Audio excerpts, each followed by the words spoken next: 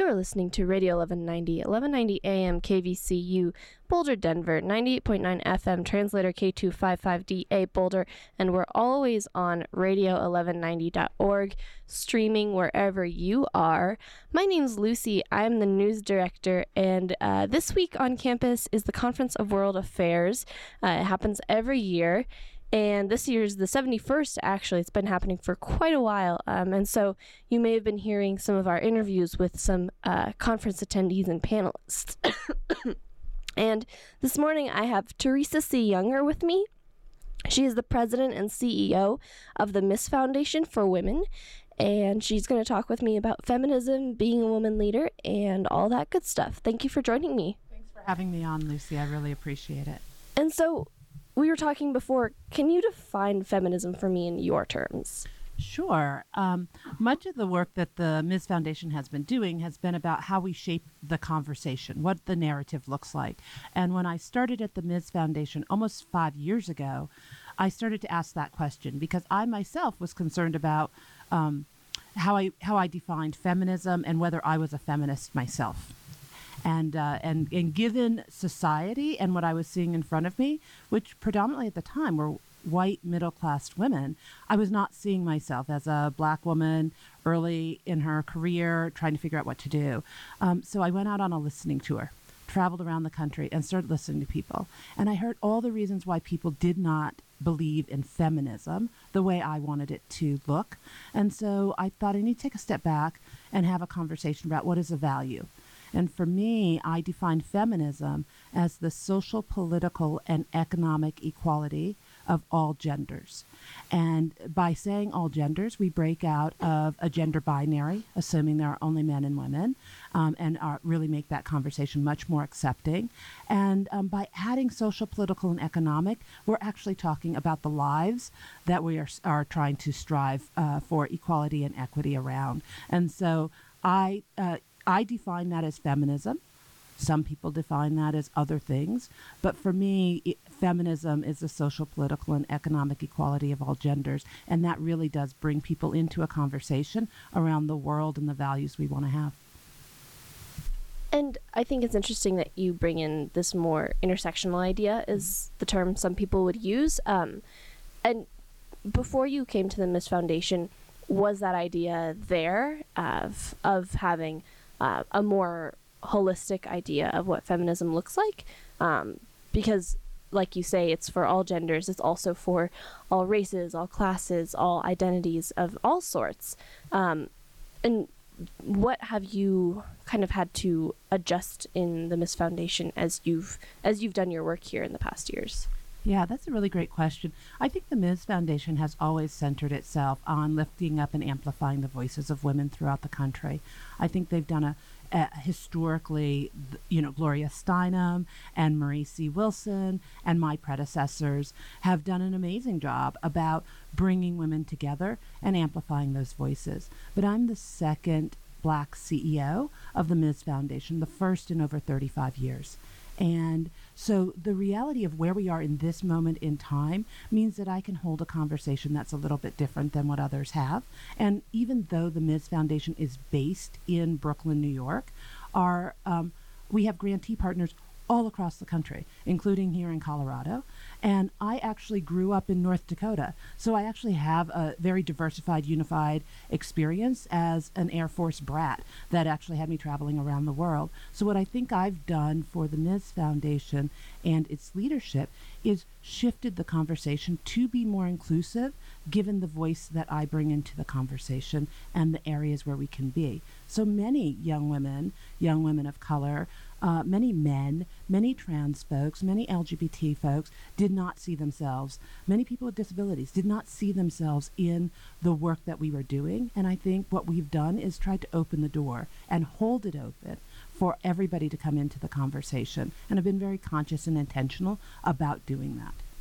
And how has that interacted with the Me Too movement, which initially was started by folks like Tarana Burke and Alyssa Milano, and has since kind of evolved. And some people have said that it has been inclusive, others have said it hasn't.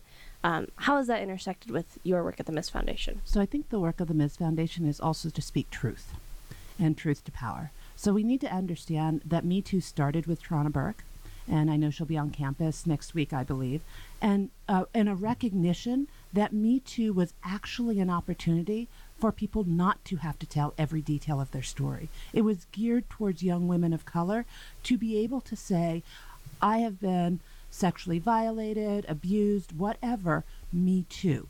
It has been incorporated into a broader conversation now that looks at sexual assault and discrimination and harassment in the workplace, which is now with Alyssa Milano, who did talk to Tarana. So it's a broad conversation, but we need to understand history in everything we're doing. And one of the things that I think I've tried to do at Ms. is speak honestly about our history that actually informs where we are today. Just because we learned about it 2 days ago or 5 days ago isn't actually an accurate depiction of what may have been the storyline. So I believe the voices of women, particularly women of color, have been left out of a conversation for a very long time. They've been marginalized and excluded. I think what Me Too has done, and many of the movements that are going on right now, is really asked us all to question who is telling the stories, whose information is most valid, and how do we incorporate them, and what does that reflection look like? I think that's really interesting, especially given the current federal administration, where we're seeing women's voices of all sorts, not just, and rather especially women of color. Their voices are being silenced or not paid attention to. And there's a very literal making of history right now. Obviously, the 2020 presidential election will be really interesting to see how it all goes down. But for now, how has this current administration, as opposed to potentially the Obama administration, changed maybe your approach, if at all? Yeah, that's a really great question. It has totally changed our approach. Under the previous administration, there was a belief that women had a level of expertise in their lives that they could bring to the table. So at the Ms. Foundation for Women, we were able to bring our grantee partners from around the country to the White House to talk about the issues that were affecting the lives of women and their communities. They were the experts. They were doing and experiencing and pushing the conversations in their local communities. They had a sense of expertise. Under the current administration, there's actually no recognition that women's voices matter. There's very little recognition that our lived experiences are true and worthy of being informed to the policies we want to make. And so I think with the administration itself, I think we're not getting heard. I think on the legislative side, there's a lot of movement given what we've seen in the number of women who were elected the last election cycle in the midterms. And not just in Congress and in Washington, D.C., but also in state houses around the country. You're listening to Radio 1190. My name is Lucy. I'm the news director, and I'm talking with Teresa C. Younger. She is the president and CEO of the Ms. Foundation for Women. She's here on campus this week for the Conference on World Affairs. And I wanted to ask you as well, I saw that you were a Girl Scout. You won the Gold Award, and you've been really involved in kind of these girls' empowerment groups. And I'm curious, a lot of people have said, like, oh, why should we have, like, gendered empowerment groups? Like, why don't we just try and integrate everybody, boys and girls, in all of the things together? Like we see girls wanting to be accepted into the Boy Scouts of America. What's your kind of perspective on that? Yeah, so I do believe we should have an integrated society. However, we need to do it with the recognition that it's a patriarchal environment that was not designed for or by women or for or by women of color. And so we actually do need safe spaces where our voices can be developed and heard. I believe strongly in the Girl Scouts. I was raised a Girl Scout. I earned my Gold Award. I was a Girl Scout leader. I was even the chair of a council, the Girl Scout Council in Connecticut. And I've served on the national board. So I really do believe in same-sex education, single-gendered environments for both boys and girls. And so I really do believe that we need to have spaces where girls can see women as leaders, where they can experiment and try new things and be challenged and continue to grow and learn. I think all of that is really important. Now, when it comes to the Boy Scouts wanting to include girls, fine. really particularly think it matters. I think there are many opportunities. And girls will stay Girl Scouts, and some girls will become Boy Scouts, and that will be fine. I don't think we need to limit opportunities and say that's not right. I think it's unfortunate for the Boy Scouts, though. To be quite honest, I do believe that boys and young men need to have safe spaces. They need to be consciously taught and aware of the world around them. I think the Boy Scouts have a lot of work to do in being far more inclusive, and adding girls to the list is not what I'm talking about, right? They have a history of being exclusive and not being inclusive of the LGBT community and other religious forms. So, I think there's some other things they need to deal with.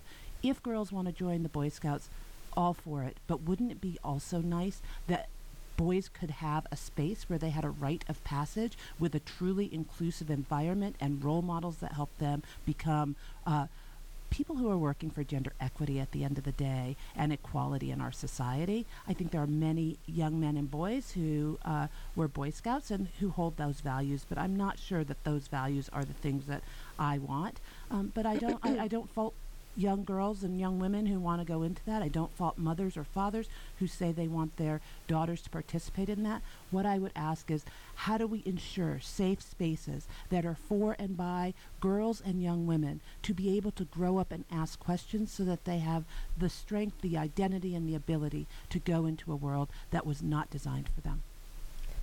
You do some heavy work, I have to say.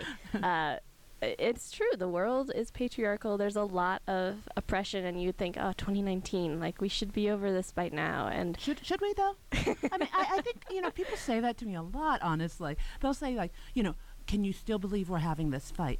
Well, the universe has been around for a long time. The country has been around for a long time. So I think we still need to do this because we actually haven't changed the systems that actually have gotten us to this point. And so we're going to have to keep fighting. What keeps you motivated every morning to wake up into this world of there's so much to do. There's so much that needs to happen for equity to actually be the true reality.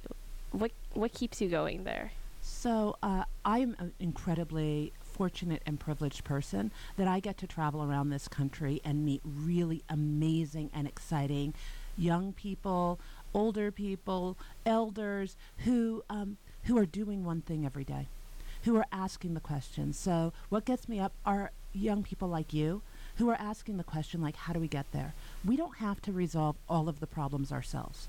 If everybody took one thing and every day did one thing, then, literally everybody, boy, what would it mean? So we have to get to a point where everybody feels that they can do something and that they're not paralyzed by the significance or the overwhelmingness of it all.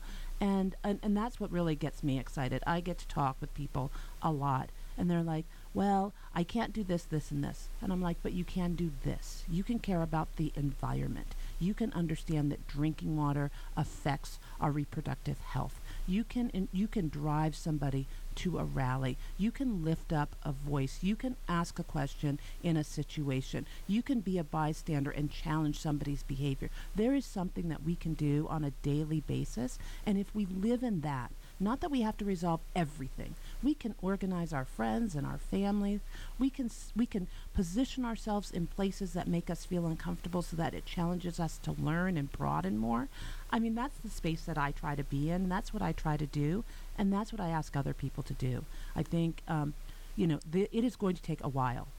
Patriarchy, sexism, misogyny, homophobia, all of those racism didn't happen overnight. We need to actually call them out, but they also can be overcome. And they can be overcome by creating a more loving, generous, and challenged world that allows us to be in conversation and doesn't allow us to just take people out.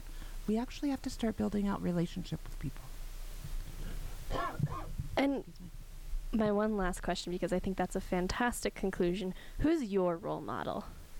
Who isn't my role model? My role models are everyday, what I consider everyday feminists who are doing work to make the world just a little bit better. And so it's the people and it's the names that we often don't know, right? So it's my grandmother, who passed away a few years ago. It's my aunt, who was an organizer in the teachers union and a teacher for 35 years. It's my old Girl Scout leader who, in a community that didn't have a lot of diversity, was very intentional about inviting young women and girls of color into the conversation, right? It's my mother, who on a daily basis is an entrepreneur and is trying to start up and teach young women and girls things about themselves and about starting their own businesses. It is oftentimes, for me, the people we don't know about. Now, I'll be completely honest. I love, worship, and adore Michelle Obama. I do think there are lots of names out there that I think, many people would respect and honor. But I oftentimes say most activists, most advocates do their work because of the people they know, not because of the aspirations that they haven't become. Thank you so much for joining me, Teresa. It's been lovely to talk to you, Lucy. Thank you. I've been speaking with Teresa C. Younger. She is the president and CEO of the Miss Foundation for Women. She is here on campus for the Conference on World Affairs, which is in its 71st year this year. It goes through Saturday, and Teresa is on a number of panels, so check her out.